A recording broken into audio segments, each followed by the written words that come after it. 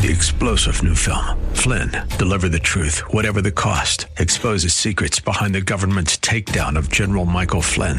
Flynn knew what the intel world had been up to. He ordered the first audit of the use of contractors. This set off alarm bells. He told the truth. He was the most dangerous person for Donald Trump to hire. They had to get rid of Flynn. Flynn, deliver the truth, whatever the cost. Available now. Watch it today. Go to salemnow.com. salemnow.com.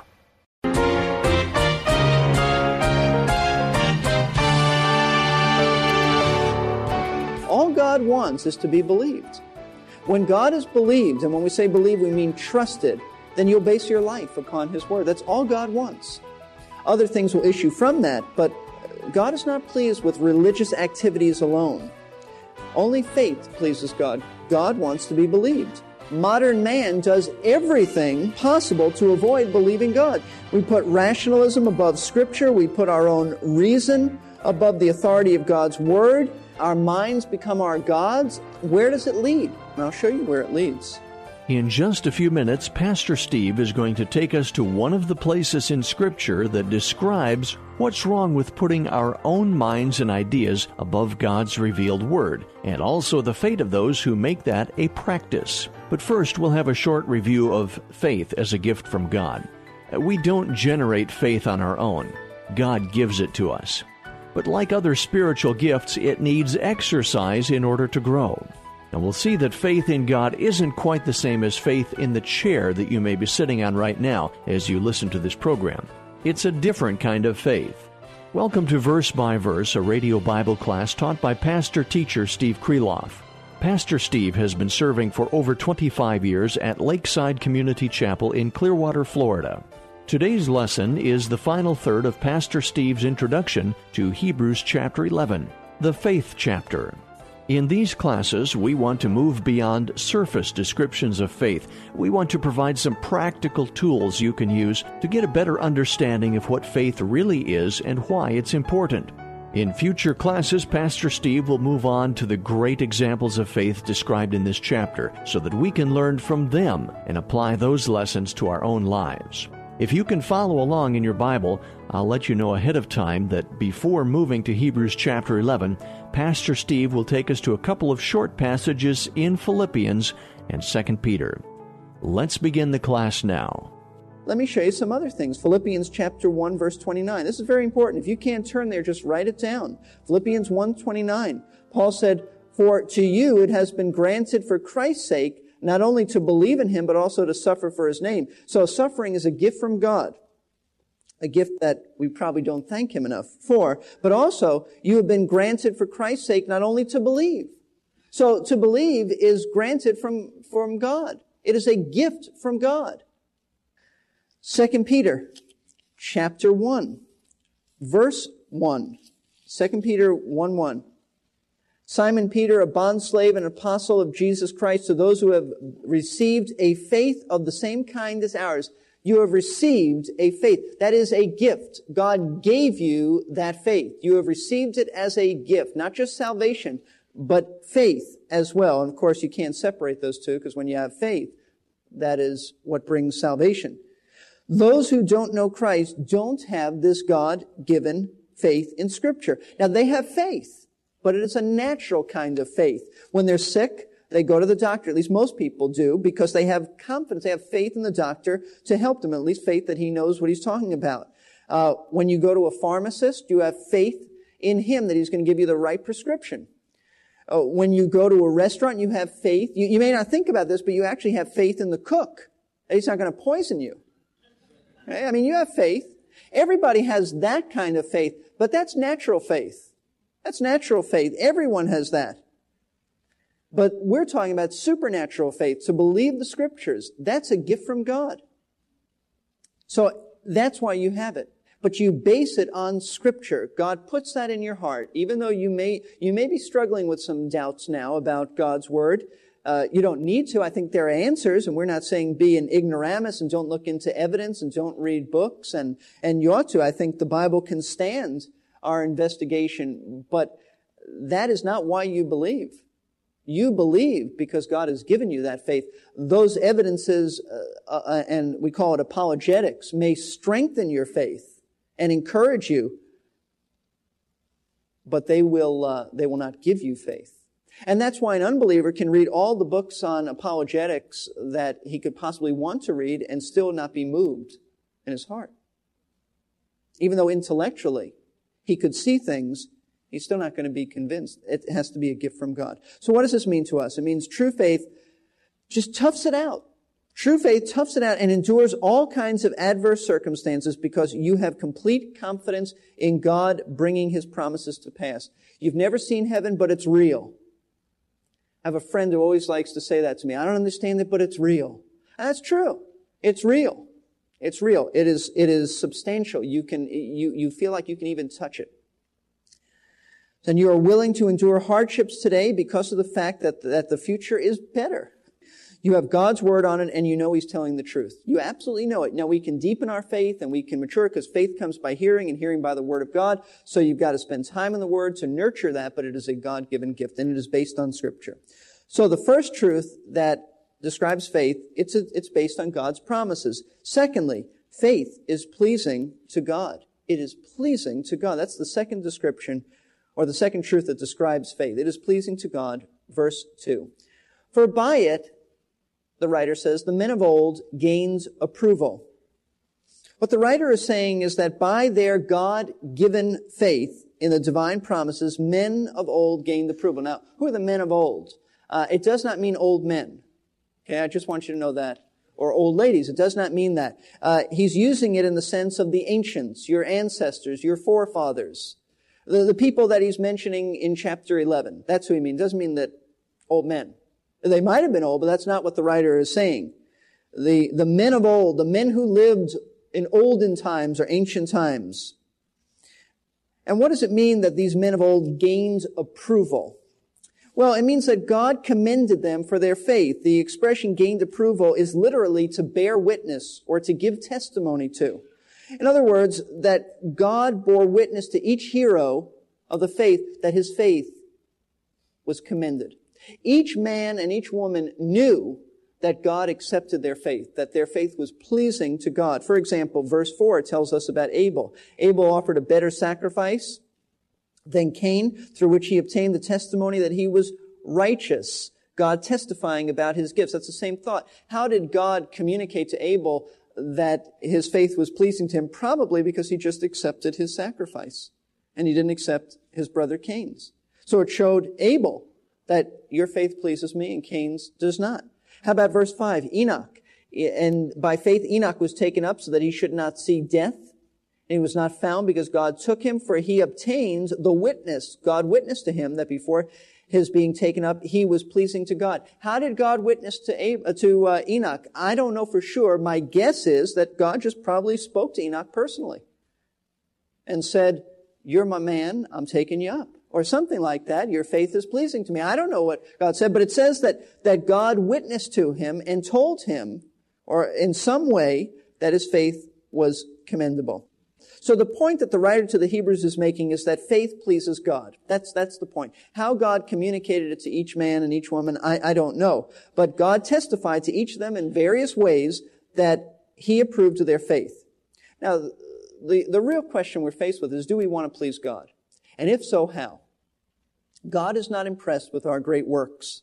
And God is not impressed with man's great accomplishments. And quite frankly, God just doesn't care about those things if those are acts without faith.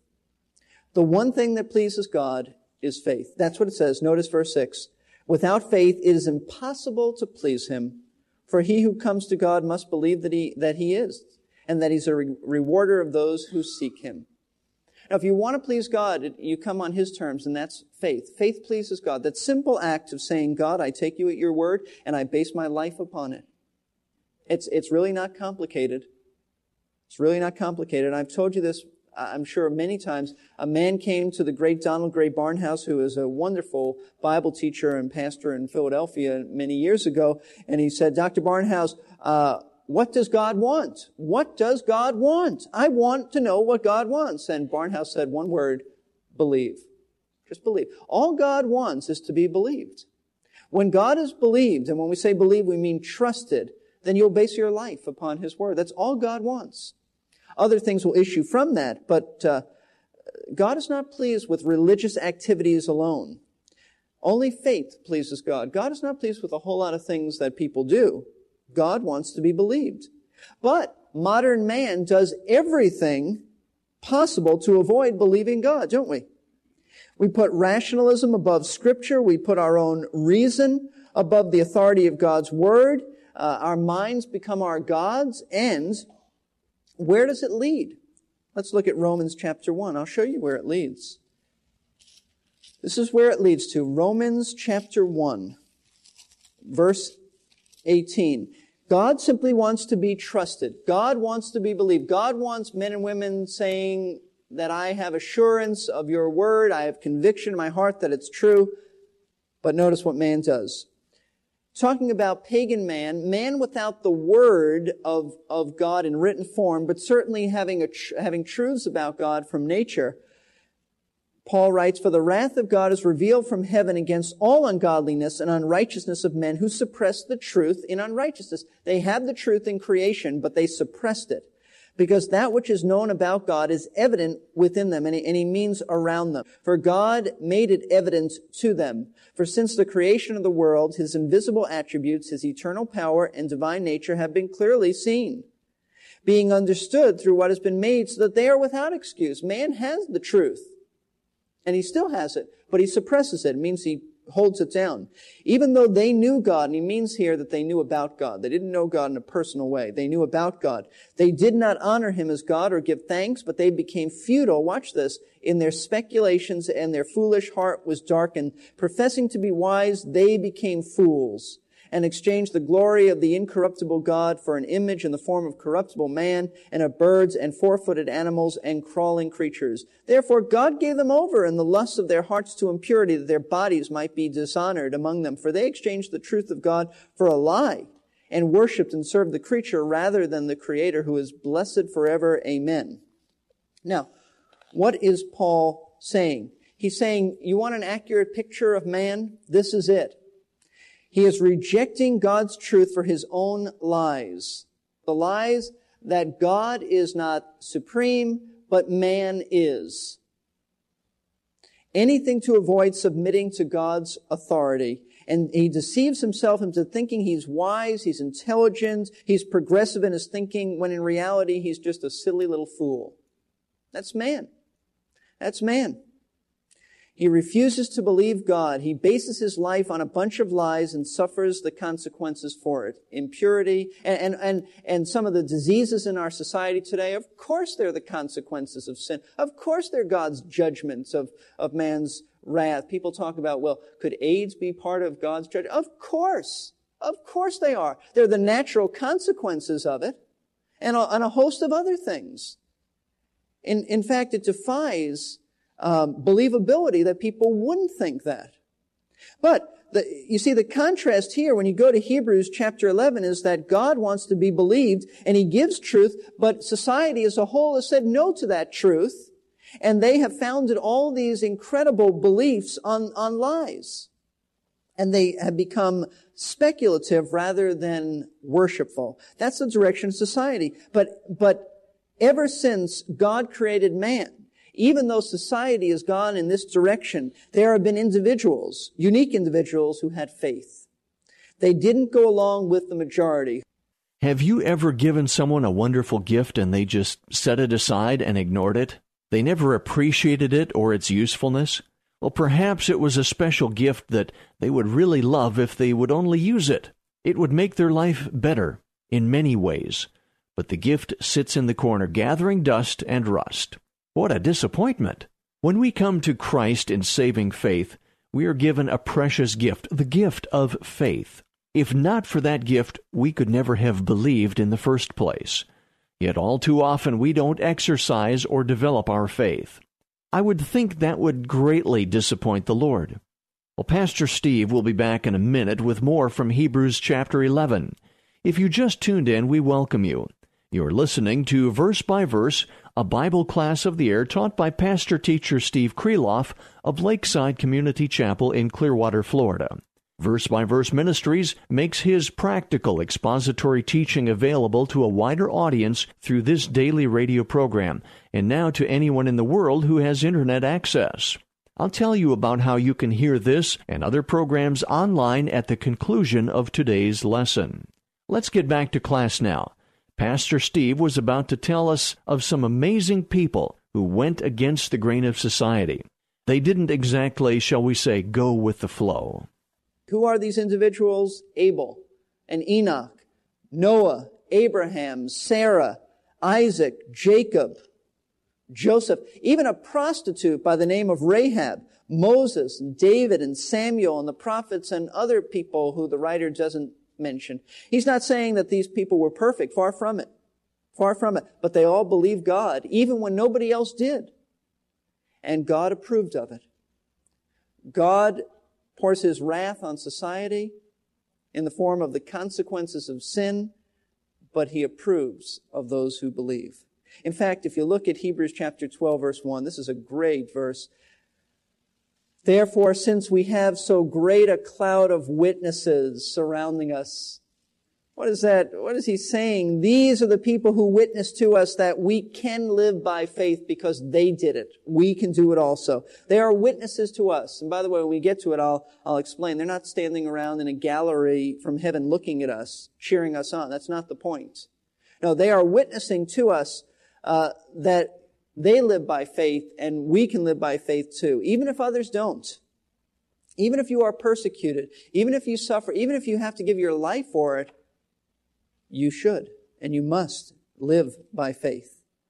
So, in the midst of busy, hectic schedules, complicated lives, and incredible pressures, the only thing that really counts is pleasing God. Keep that in mind. Nothing else really matters. Nothing else is a priority. God wants to be believed, and it is accomplished by taking Him at His word in a way that means we live differently. So, the first truth that describes faith, it is based on God's promises. The second truth that describes faith is pleasing to God. The third truth that describes faith gives us understanding. Fantastic truth. It took me a while to figure out how this fits in, but it makes so much sense.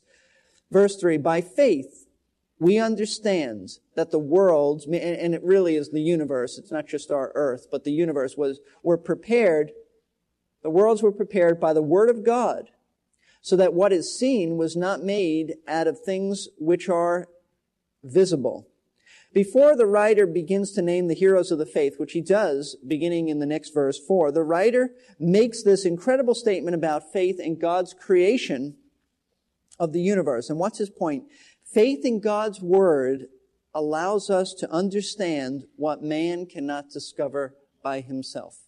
The key word here is by faith, we understand. Faith gives us understanding. No one was present at creation. I mean, I'm getting old, but I'm not that old. But no one was there.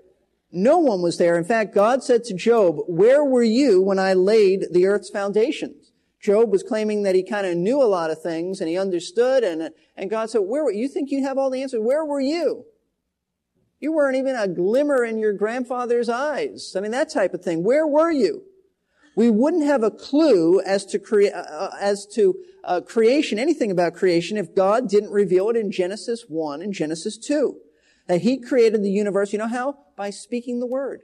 That's what it says also in verse 3. We understand the worlds were prepared or fashioned by the word of God. God said, let there be, and the Bible says, and there was. Psalm 33 verse 6 says, by the word of the Lord the heavens were made. God just spoke it into existence. Incredible. God hasn't explained it in scientific terms. We don't need that. He just said that He made it.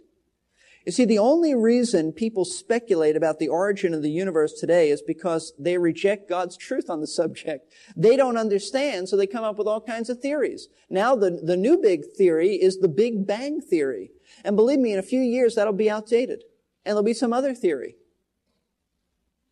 But we have understanding because we believe God's word. You may have questions. You may have some struggles. You may wonder. You may have some difficulties in this area. You don't need to, because faith is very practical. Faith is a practical matter. It enables us to understand what God does, and it enables us to see what others cannot see. Even the greatest minds. Science simply theorizes and speculates and really does all kinds of, gives out all kinds of philosophies about creation. And the reason being is that, no, you cannot go back and demonstrate it again. Science is only limited to something that can be demonstrated again. How can you possibly demonstrate creation? Well, you can't. In fact, it's out of the field of science by their own definition of science. And the reason they theorize is because they reject God's word. Many do. Not all scientists, obviously. Reject God's word on the subject. Science ultimately just goes from one theory to another. And you know what? If the Lord does not come the next 2,000 years, they will be doing all kinds of theories, and they'll never stop. Never. Never. You have more understanding and insight than the most brilliant scientist on this subject. Why? Because you believe God. By faith, we understand. And you don't have to apologize for faith in creation. You don't have to feel like, well, I'm kind of silly and dumb, but yeah, I believe it. No, that's not the case. By faith, you understand it. You may not know it in scientific terms. You may not be able to answer all the arguments, but you know that the Bible teaches creation. And therefore, we believe it and we know it. So don't be intimidated by the so-called great thinkers of today. You may not have their intellectual capacities, but you have more insight and comprehension of how our world came into being than they do. And if you get discouraged, just go back to Romans 1, and it will encourage you, because professing themselves to be wise, they became fools. Speculative fools. Darkened hearts and minds. You have faith, and therefore you have understanding. And faith allows you to understand what others do not. And by the way, it's not the other way around. It is not that understanding leads to faith. It is that faith leads to understanding. There is a difference, and you ought to write that down. So, do you have true faith? That's the issue here. Do you have true faith? If you do, if you have God-given faith, then you will persevere through life's trials because you take God's promises of future things as real.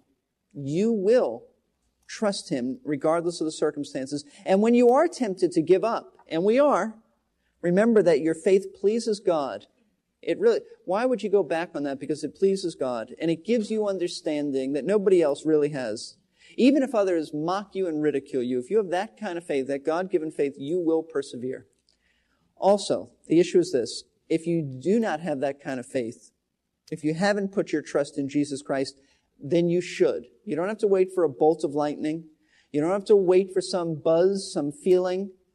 If you see that you're sinful, if you understand that Jesus died for you and that the only way to heaven is to trust Him as you repent of your sin, and this is not intellectual agreement. It's not just that. It's not that I believe because I think that Jesus did rise from the dead, and I think He's God. It has to go beyond intellectual agreement with the facts. It is a faith that you're willing to base your life upon, and more than that, it is a faith that you are willing to base your eternal destiny upon. You're willing to trust Christ alone. If you have not already trusted Christ, there's no better time than now to do so. Over the past 3 classes, Pastor Steve has introduced the subject of faith. We've learned 3 major truths that describe faith. The first is that this is based on God's promises. The second truth that describes faith is that faith is pleasing to God. The third truth is that faith gives us understanding. You have been listening to Verse by Verse with pastor-teacher Steve Kreloff of Lakeside Community Chapel in Clearwater, Florida. Pastor Steve has been serving there since 1981. Verse by Verse Ministries is an extension of that teaching ministry. We are a faith-based ministry which depends on the prayers and gifts of interested listeners who have first been supportive of their local church. If you would like to hear today's program again or listen to some of our archived programs, just aim your web browser at versebyverseradio.org. You can listen online, download the audio, or sign up for our free podcasting service. That's versebyverseradio.org. Say, if you would like to order an audio CD or a cassette with the entire uninterrupted message, please call us. The number is 727-239-0306. Leave your name and a number, and we'll return your call during weekday office hours. That number again, 727-239-0306. And we invite you to join us for our next class, as Pastor Steve will be teaching about the heroes of the faith.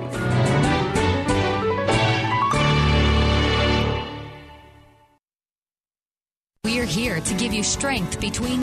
3-star General Michael J. Flynn, head of the Pentagon Intelligence Agency, knew all the government's dirty secrets. He was one of the most respected generals in the military. Flynn knew what the intel world had been up to. He understood its funding. He ordered the first audit of the use of contractors. This set off alarm bells.